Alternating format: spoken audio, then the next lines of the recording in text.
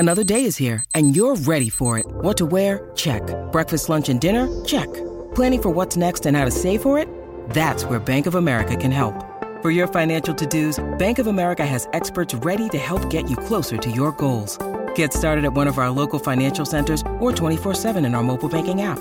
Find a location near you at bankofamerica.com/talktous. What would you like the power to do? Mobile banking requires downloading the app and is only available for select devices. Message and data rates may apply. Bank of America N.A., member FDIC.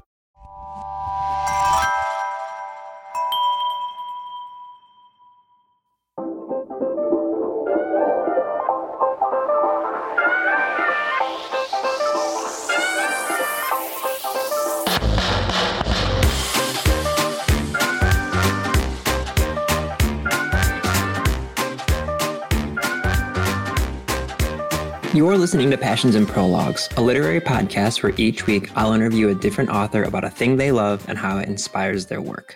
My name is Adam Sokol, your host, and as I like to say, hey nerds, how you doing? If you've enjoyed the first few episodes of the show and are coming back, good to see you, good to hear from you, good to be heard. And if this is the first time you're listening to the show, thank you for joining. I promise you this is going to be different than any other literary podcast you've ever heard so far. This is a new podcast, so if you are enjoying what you're hearing, if you don't mind leaving us a quick 5-star rating and a review wherever you listen to podcasts, whether that be Apple, Spotify, iHeartRadio, or anywhere else, if you send me a screenshot of your review to passionsandprologues@gmail.com, I will respond by giving you a personalized book recommendation. Today's episode is with the wonderful author Kalynn Bayron, who you may know as the best-selling YA author of Cinderella is Dead and This Poison Heart. She has a couple other books coming out that we talk about a little bit later in the show, including This Wicked Fate and The Vanquishers. Kalynn is an absolute blast to chat with, and we'll get to that in just a minute. But before we do, I want to tell you a little bit about a book that I am currently loving right now, The Violin Conspiracy by Brendan Slocum. It came out this year, earlier this year, and it's really, really interesting. The main character's name is Raekwon McMillan, and he is a Black classical musician who, at the very, very beginning of the book, this is not a spoiler, he loses his priceless violin that he uses to play in all of these different prestigious musical competitions. And the book basically, it starts with him losing and, having this violin get stolen. And then it jumps back in time to when he was a kid and how he discovered this very specific violin and how it was his great-great-grandfather's and just sort of all the different things he has to overcome growing up Black in rural North Carolina, and how he overcomes all these things to become this incredible musician, and then ending up having to try to track down this violin that he loses. So I am kind of just starting it. I'm about, I think, a third of the way through the book, but so far I am absolutely riveted. So that is something that I am really, really loving right now. And this will make a little bit more sense as soon as we get into our conversation with Kalynn. But I'm just going to say, as a thing that I will recommend that I also love, if you have streaming services, whether it's Amazon Prime or Netflix or any of those different things, try to find The Wiz. If you have never seen The Wiz, it came out in October of 1978, and it is an incredible spin on The Wizard of Oz with an all-African-American cast. We talk a little bit about it in this particular episode of the podcast. But if you've never seen The Wiz and don't know what I'm talking about, look it up. At the very, very least, listen to the song Ease on Down the Road. I promise you that you will love it. That's just about all the housekeeping. Again, if you have any feedback or if you want to get a book recommendation from me, you can always send us feedback at passionsandprologues@gmail.com. Or, again, just screenshot any reviews that you leave us and send those to me at the same email, and I'll give you some book recommendations. I'm not going to keep you here in this introduction any longer. Let's get into my wonderful conversation with Kalynn Bayron on Passions and Prologues.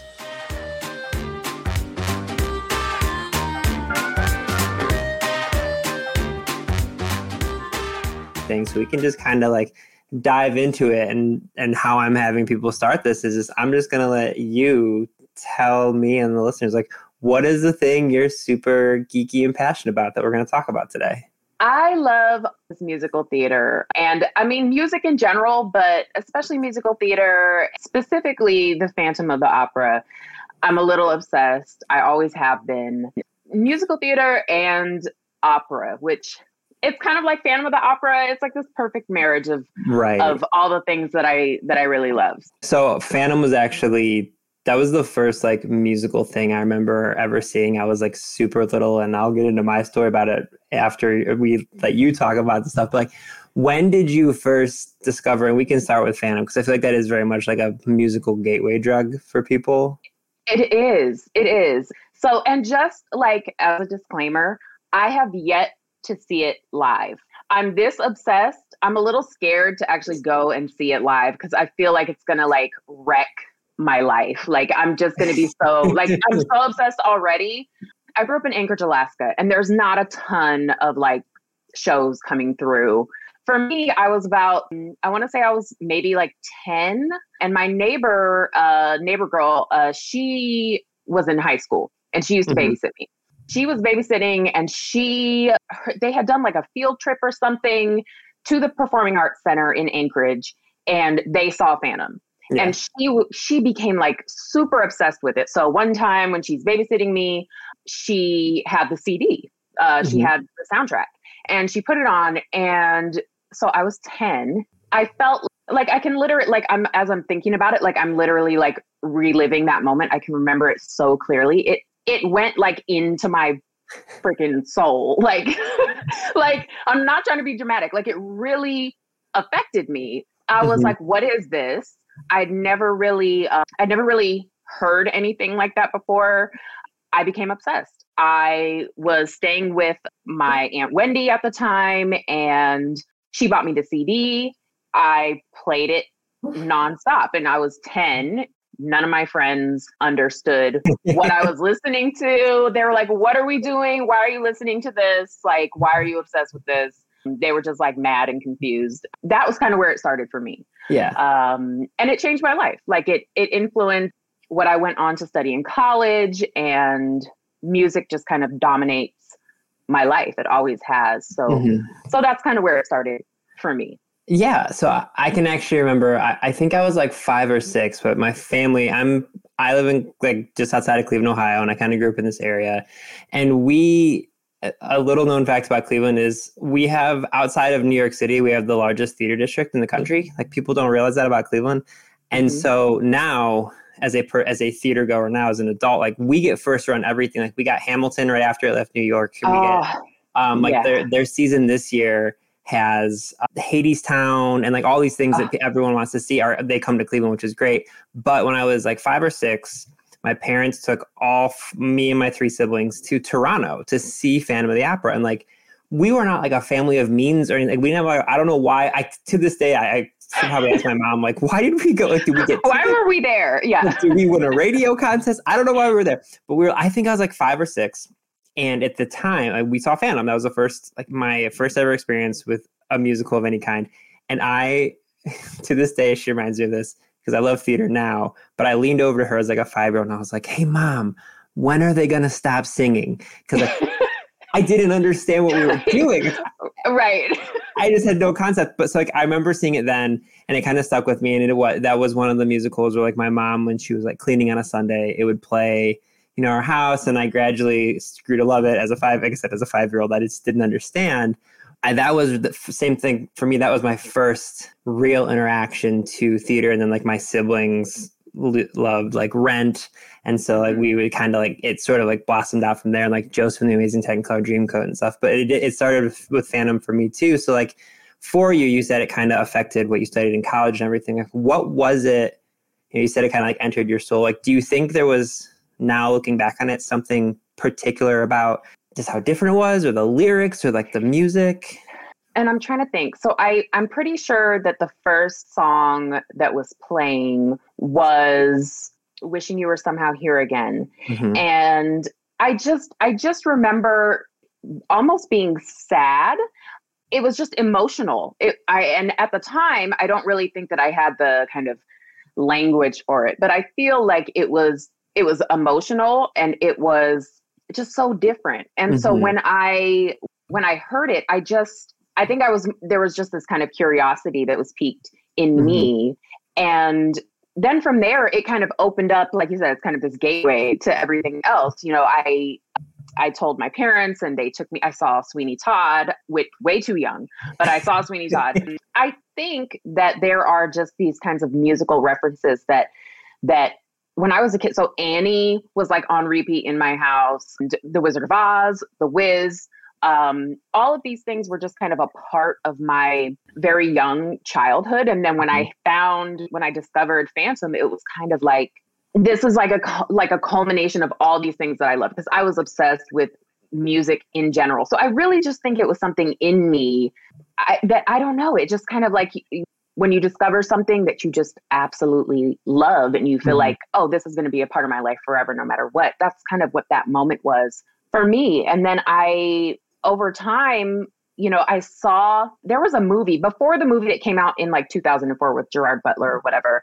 There was another version that I saw at some point much, much earlier than that. And then of course there's like a black and white, there's like a 1925 version, a film version, which is much more like a horror movie, which of course I love because I love scary stories. And so, it was just, oh my gosh, it was just a kind of a combination of all these things. And then as I got older, it was something that I came back to just again and again and again. And like I said, I decided to study classical vocal performance in college.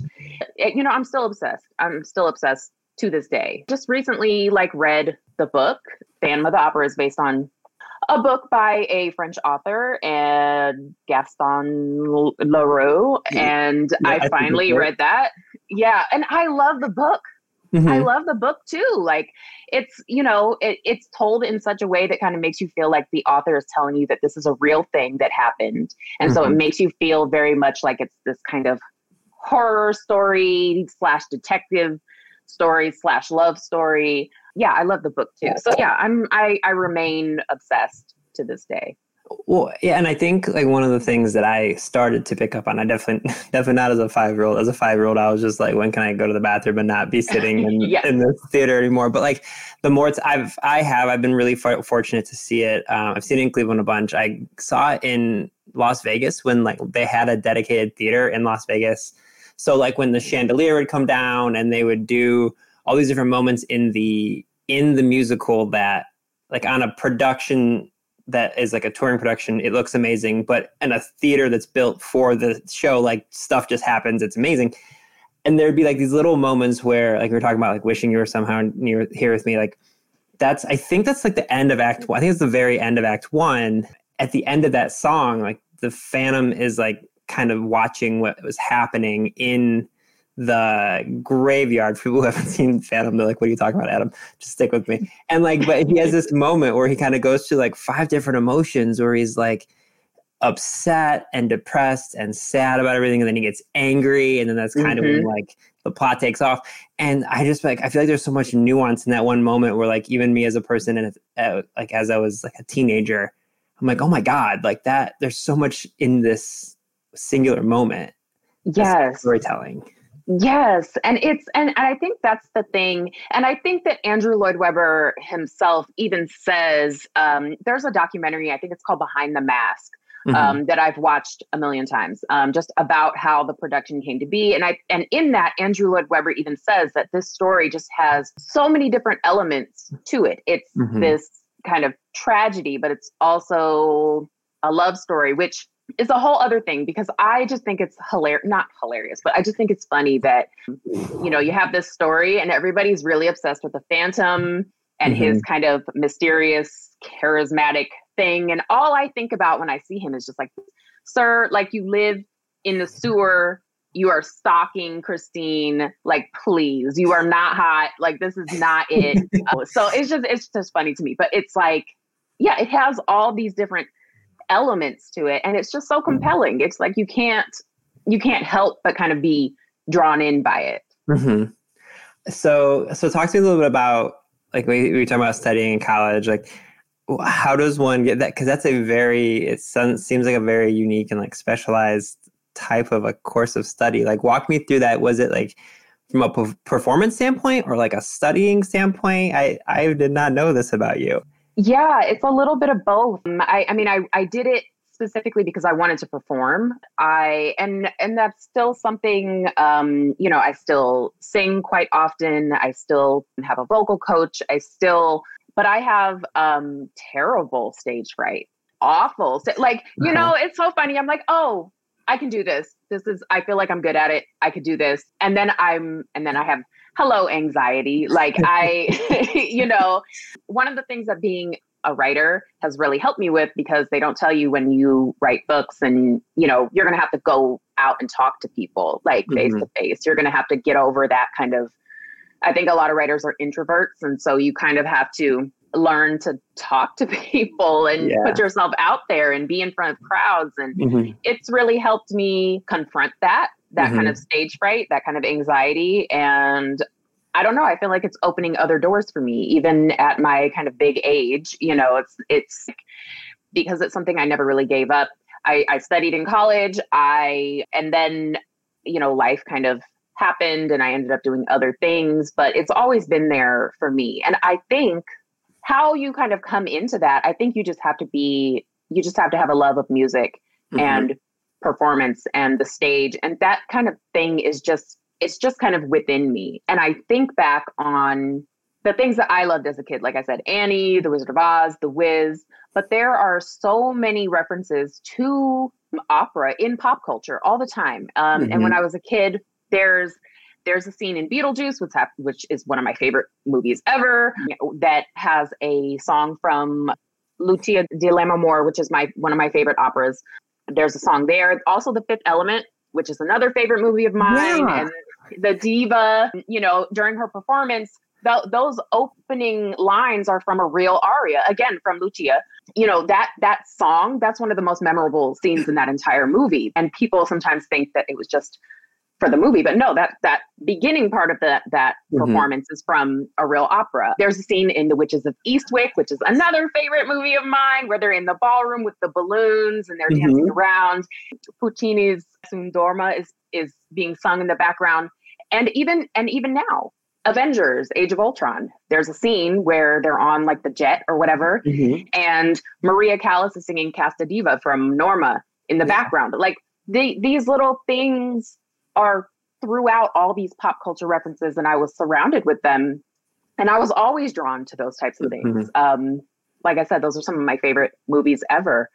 So it's always just kind of been there. It's always kind of been for me. And I feel like, I don't know, it feels like a very kind of magical thing for me. And now I'm a writer, but these references kind of make their way into my work all the time. I'm discovering new things all the time. There's references to Hamilton and Hadestown in my work. And yeah, I just think it's a very kind of magical, fun thing. Yeah. And I know what you mean. Like speaking of magical, like I did theater in high school. I'm not a professional singer in the slightest. I might have a little bit of comedic timing, if anything, and that is it. I just did it because I went to a small school where I went to the type of school where like I was a captain of the football and baseball team, and I could also play like one of the secondary leads, not because I was talented myself, because I graduated with 47 people and they're just like, you can sing a little bit, you're gonna be in Joseph. Like they just grab people.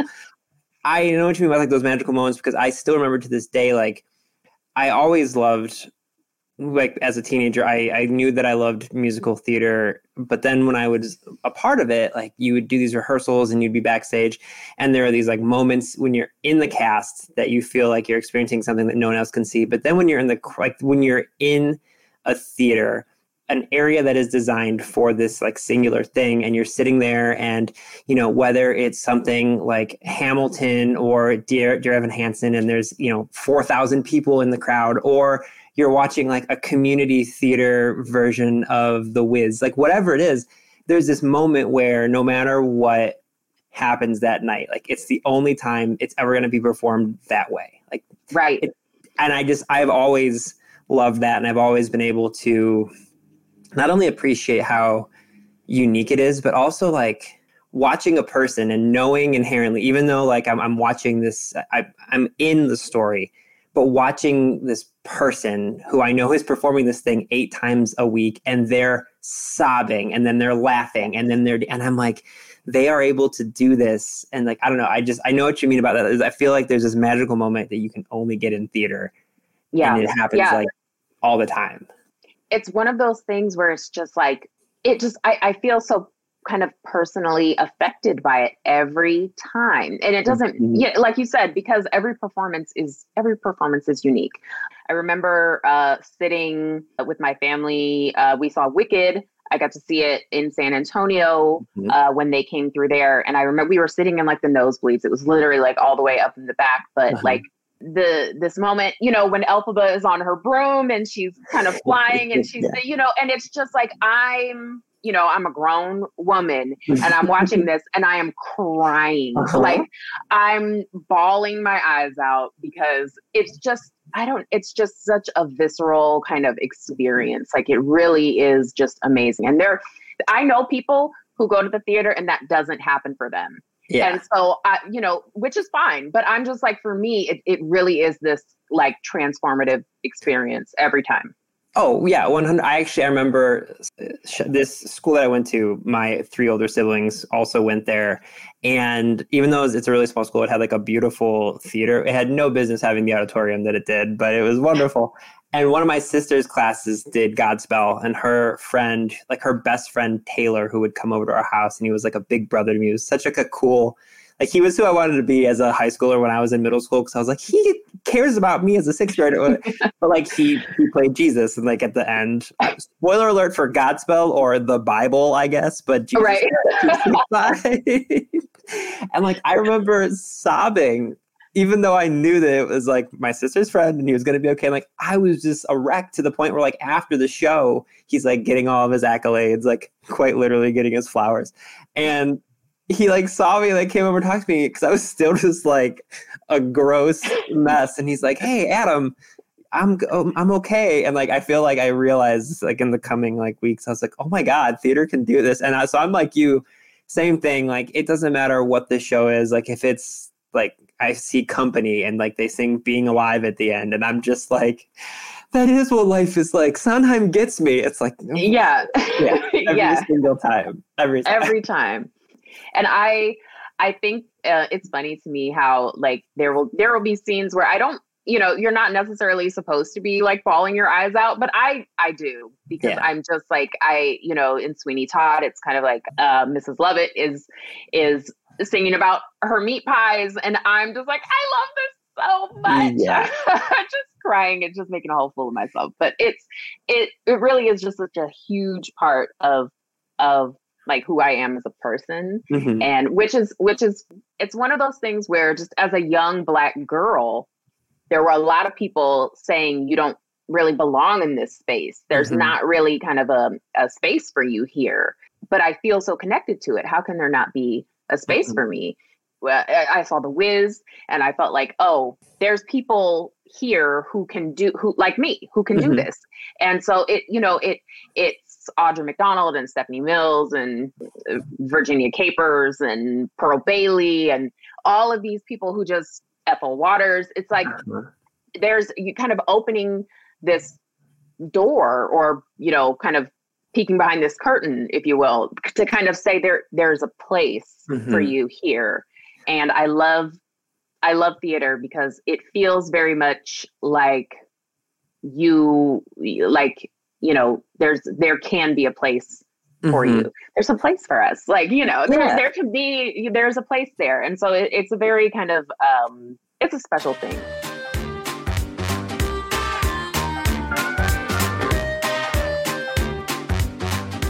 Ooh, actually, speaking of The Wiz, there's a true story. One of my best friends I met in college, her name is Candace. She's an African-American. Like, we became friends my freshman year of college because she was hanging out on our floor with somebody. And I was like, I had my room door open and I was listening to Ease on Down the Road. And she poked her head in and she goes, I did not expect to see a white boy in here. And I was like, Yeah. we didn't know each other yet. I was like, hi. She's like, I'm Candace. And like, she came in and she's like, how do you know The Wiz? And I was like, I don't know. I saw it on TV. My parents put it on one day and we became friends because of The Wiz. And like, we stayed friends. But like, the thing that made us friends was her walking into my room and being like, why are you listening to The Wiz right now? Like, what is going on in here? Yes. I love that. It's such a good show. I want to get into a little bit of like, how do you think your love of musical theater, you kind of referenced it a little bit, but like, how do you think it shows up in your writing now? Like, how do you think it affects the way that you tell your stories?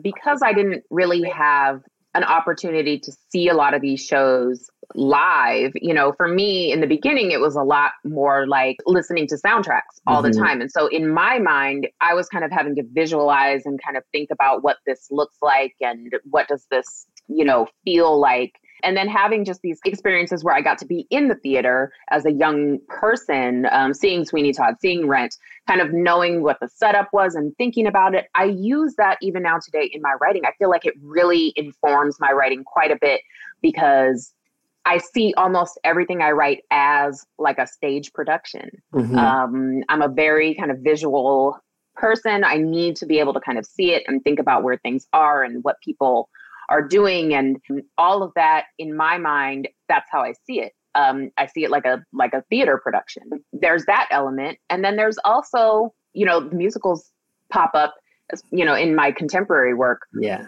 all the time. I can't help it. Like it's a problem. Like I just keep kind of referencing these musicals, and it's kind of I'm thinking about like with my novel, This Poison Heart, it's like they listen to the Hamilton soundtrack on their way up to upstate New York. And in The Vanquishers, which is my middle grade thing that's coming out, it's like my main character's dad loves show tunes. And it's this reoccurring theme just because it's something I love so much. And I have a short story in an anthology called Cool, Awkward, Black. That's the anthology. And it's about these spaces, this anthology put together by Karen Strong. It's about, they are short stories about things that you can kind of geek out over that haven't always been safe spaces for Black people. And I have a story about a girl who loves musical theater, who sees The Wiz in it with the original cast, with Stephanie Mills playing Dorothy, and it changes her, like fundamentally who she is as a person. And so it's a recurring theme for me. I think it always will be. And so it informs how I write, but it also informs what I write. And it just, it's just so much a part of who I am. It just cannot help but kind of show up in everything I do. Yeah.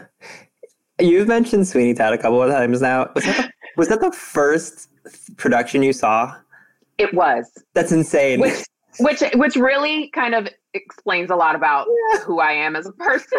Oh man.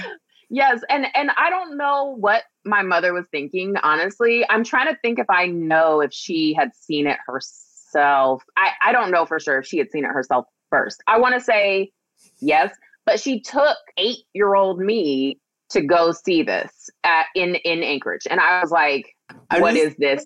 Like, I'm just trying to picture, like, if she didn't know what Sweeney Todd is, like the first notes of it are like jarring and horrifying. Yes. Like it's instant. Yes. And it's this, Attend the Tale of Sweeney Todd. I remember just hearing this and being like a little scared and a little like, what are we doing? Why is this? And then I remember very specifically the scenes where there is supposed to be all of this blood and, it was these red streamers that were they had this prop and these red streamers were coming out. And I just, that image is kind of like burned into my mind. So like I said, that says a lot about me as a person. I love scary things. I love musical theater. It's like the perfect kind of combination of those. Oh yeah. I had that, like, when you mentioned it a couple of times, because I've seen it as well. And I feel like I've listened to every Sondheim thing a million times, but that especially.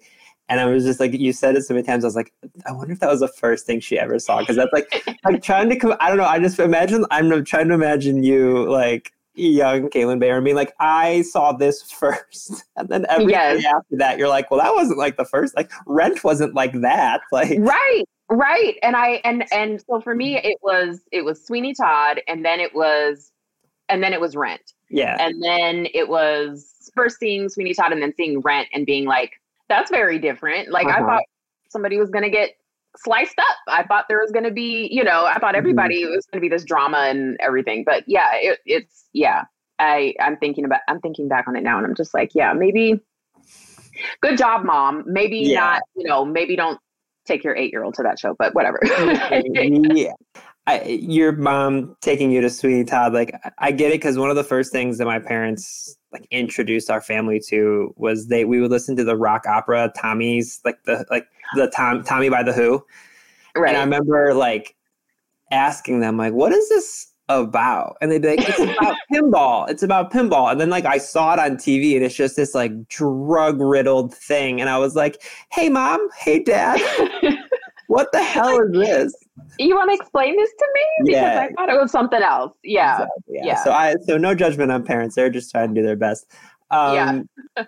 So you mentioned kind of your work in some of the upcoming. I want to sort of transition to like kind of letting you talk about, because you have a book coming out in June and then September as well, right? Yeah. So This Wicked Fate is the follow-up to my previous novel, This Poison Heart. And it follows a young girl, Briseis Green, and her family. And it is, I like to describe it, again, musical theater reference here. I like to describe it as Little Shop of Horrors meets The Secret Garden with a Greek mythology twist. The first book is really a good setup, but it's this queer normative story about this young Black girl from Brooklyn who moves to upstate New York with her moms, and they discover this big creepy house and a walled garden filled with the deadliest plants on the planet. And they uncover her family's very ancient lineage that is linked with some very famous Greek gods. And in book 2, we see Briseis go on this hero's journey. She is trying to unravel this mystery of her family. She's trying to save her mom, who is being held in the underworld by the goddess Hecate. It is really one of these stories that I wrote, and I was just like, this is, a story that I think is great to have in conversation with all of these books. There's been a lot of book bans lately. But this is another story with a queer girl and a queer family where they just get to be who they are. They just get to have this adventure, go on this quest, try to, right these wrongs. And that is what this story is about. It's a YA contemporary fantasy. It comes out June 21st. And I'm incredibly excited about it. And then after that, The Vanquishers comes out in September. It comes out September 20th. So it's a middle grade. It's my first middle grade. And it is a vampire story. It takes place in San Antonio, in a kind of alternate future San Antonio where vampires are known to have existed, and they were wiped out by a masked group of slayers called the Vanquishers. And things have been pretty quiet since this big event called the Reaping, which takes place 20 years before the events of the Vanquishers. And my main character, Boog, her name is Malika Boog Wilson, and her friends are kind of trying to navigate this world where people are learning to kind of let their guard down after all of the vampires have been wiped out. And then her new friend Erin goes missing after a night at the skating rink. Hijinks ensue and shenanigans ensue. So that comes out in September. I am very, very, very excited about that because, like I said, I love all things scary and vampires and paranormal. So this is perfect. I was gonna say it's hilarious that, like, so for people who, first off, if people haven't read This Poison Heart, they need to. It's so freaking good. And Cinderella's dead. Like, they need to read everything you do. But I was laughing when you're introducing it because you're like, it's a vampire book and this one's middle grade. So like, what made you go? I don't want to say step down because that's not what I mean. But like, go younger for the seemingly scarier book. There are so many authors who are moving into adult, YA authors who are moving into adult. I love that. Like, I want to scare adults, but I'm trying to scare your kids, man. I'm trying to scare your middle schoolers. Like, I want them to have like these. I was so obsessed with vampire books when I was younger, but I was always reading like adult books because there weren't really like younger books for younger readers that had lots of vampires. So I was reading like Anne Rice, in middle school, which, Incredible. that's a lot. That also probably explains some things about me. But yeah, I wanted to go younger. And I love the middle grade space. It is so much fun. I would say it's even a little more challenging than writing YA just because, it's a new set of readers and they have different kind of language. And I respect my young readers so much, but I want to scare them. I want to give them a little taste of something scary. So yeah. Well, and does it feel like you have to, because I've talked to a few people who have done like middle grade YA and adult, like, does it feel like when you were writing for middle grade that you kind of have to like get into things more quickly, or like what felt different from a writing standpoint? Yeah, I feel like that attention span, you want to kind of grab them and pull them in faster. I think there's a little more patience maybe in YA to kind of have things kind of develop and play out. But in middle grade, it's like we gotta get to the point. Middle schoolers and I have kids. And so my middle schooler is, it's kind of like I'm talking to him and I'm like, would y'all say this? Does this sound right to you? Because you want to get the language right. You want to get the kind of feelings right. It's very different and challenging. I do think that you have to kind of get into things quicker, and the pace. You have to pick up the pace. You're doing a lot with a shorter story because middle grade tends to be shorter than YA. And so, you have to like get to the point and stay on the point and keep them engaged. It's just so much fun. It's just so much fun. What I was thinking while you're talking about middle grade, somehow this came up to me. I don't know if you read the Goosebumps books as a kid. Oh, yeah. Okay, yeah. So I did too. I was obsessed with them. There was a Phantom of the Opera Goosebumps book. I'm looking it up as we talk. So it was Phantom of the Auditorium, which just absolute and if I remember correctly, just an absolute blatant ripoff. Like I think even the cover is like the half mask versus what but like it literally was. It's literally like. The cover, I'll show it to you after we stop recording, but it's like literally a person with a mask and a cape in front of an auditorium. Like, it couldn't be more. Like R.L. Stine was just mailing it in. He's like, I just got to get another book out there. And it's like literally the exact same. I didn't need an excuse to like go back and read more Goosebumps, but now I have one. So I know, seriously. I love that. All right, a couple more questions for you. One, what is the best performance you've ever seen? Oh my gosh, that's a really good question. I think, I'm going to get his name wrong, so I'm going to Google it. But there is a production of Sweeney Todd done. So it wasn't like a full-on stage production. It was filmed for television, and it had the guy who was playing Sweeney Todd. I got it right here. His name was, let's see. Okay, so it was live from the Lincoln Center. Sweeney Todd, the Demon Barber of Fleet Street. And it has Bryn Terfel. Is that his name? Yes. He is a fabulous Sweeney Todd. Yeah. His voice is so resonant and it's perfect and it's scary. And I watched it for the first time and it has what's her name? Emma Thompson. I think. Oh, wow. Audra McDonald is in it. Emma Thompson plays Mrs. Lovett. Yeah, that production specifically, it's so well done. It's not like a full on, it's more like concert setting. There's some stage production, but it's not like a full on thing.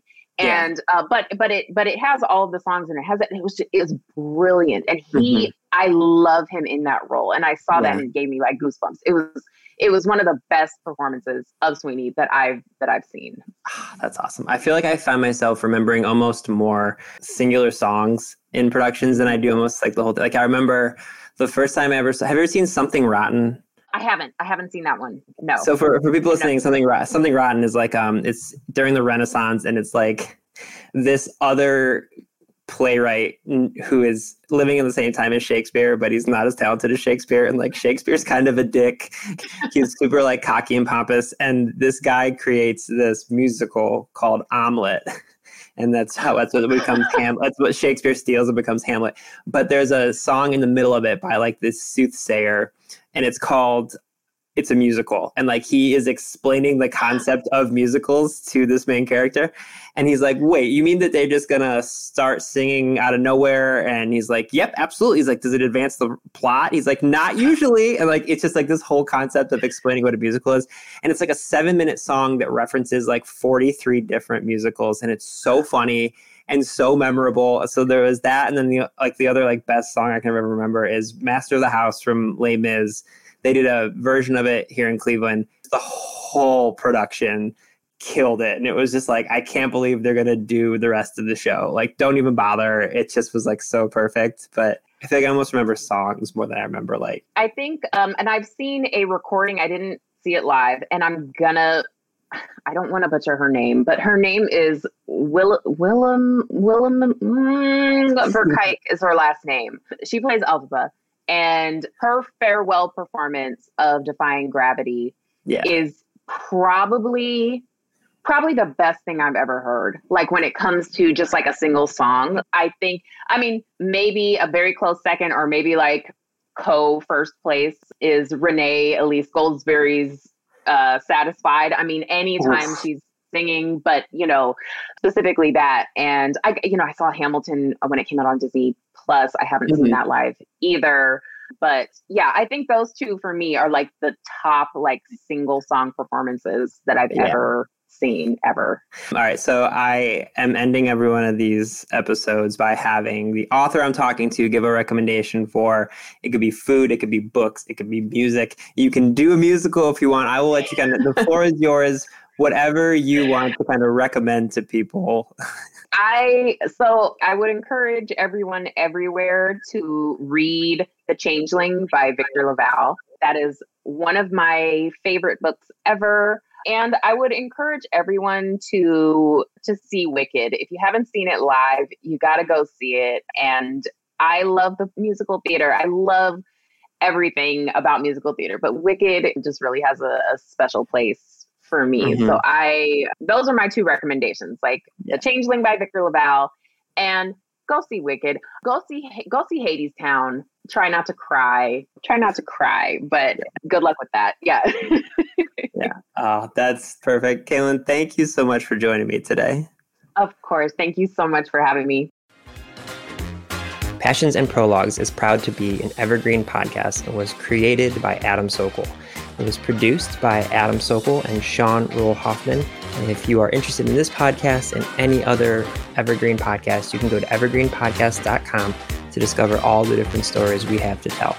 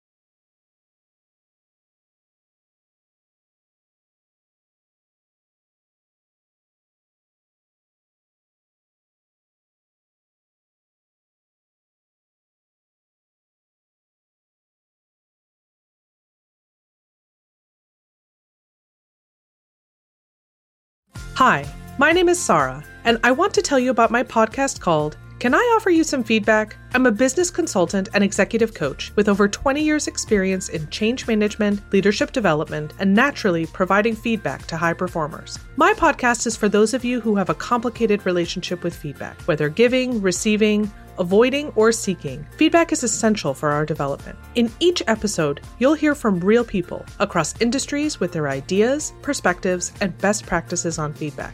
I'll also be sharing business bites with you, simple explanations of organizational tools, management techniques, and leadership philosophies that will help you and your businesses thrive. You can listen to Can I Offer You Some Feedback on your favorite podcast app or learn more at evergreenpodcasts.com.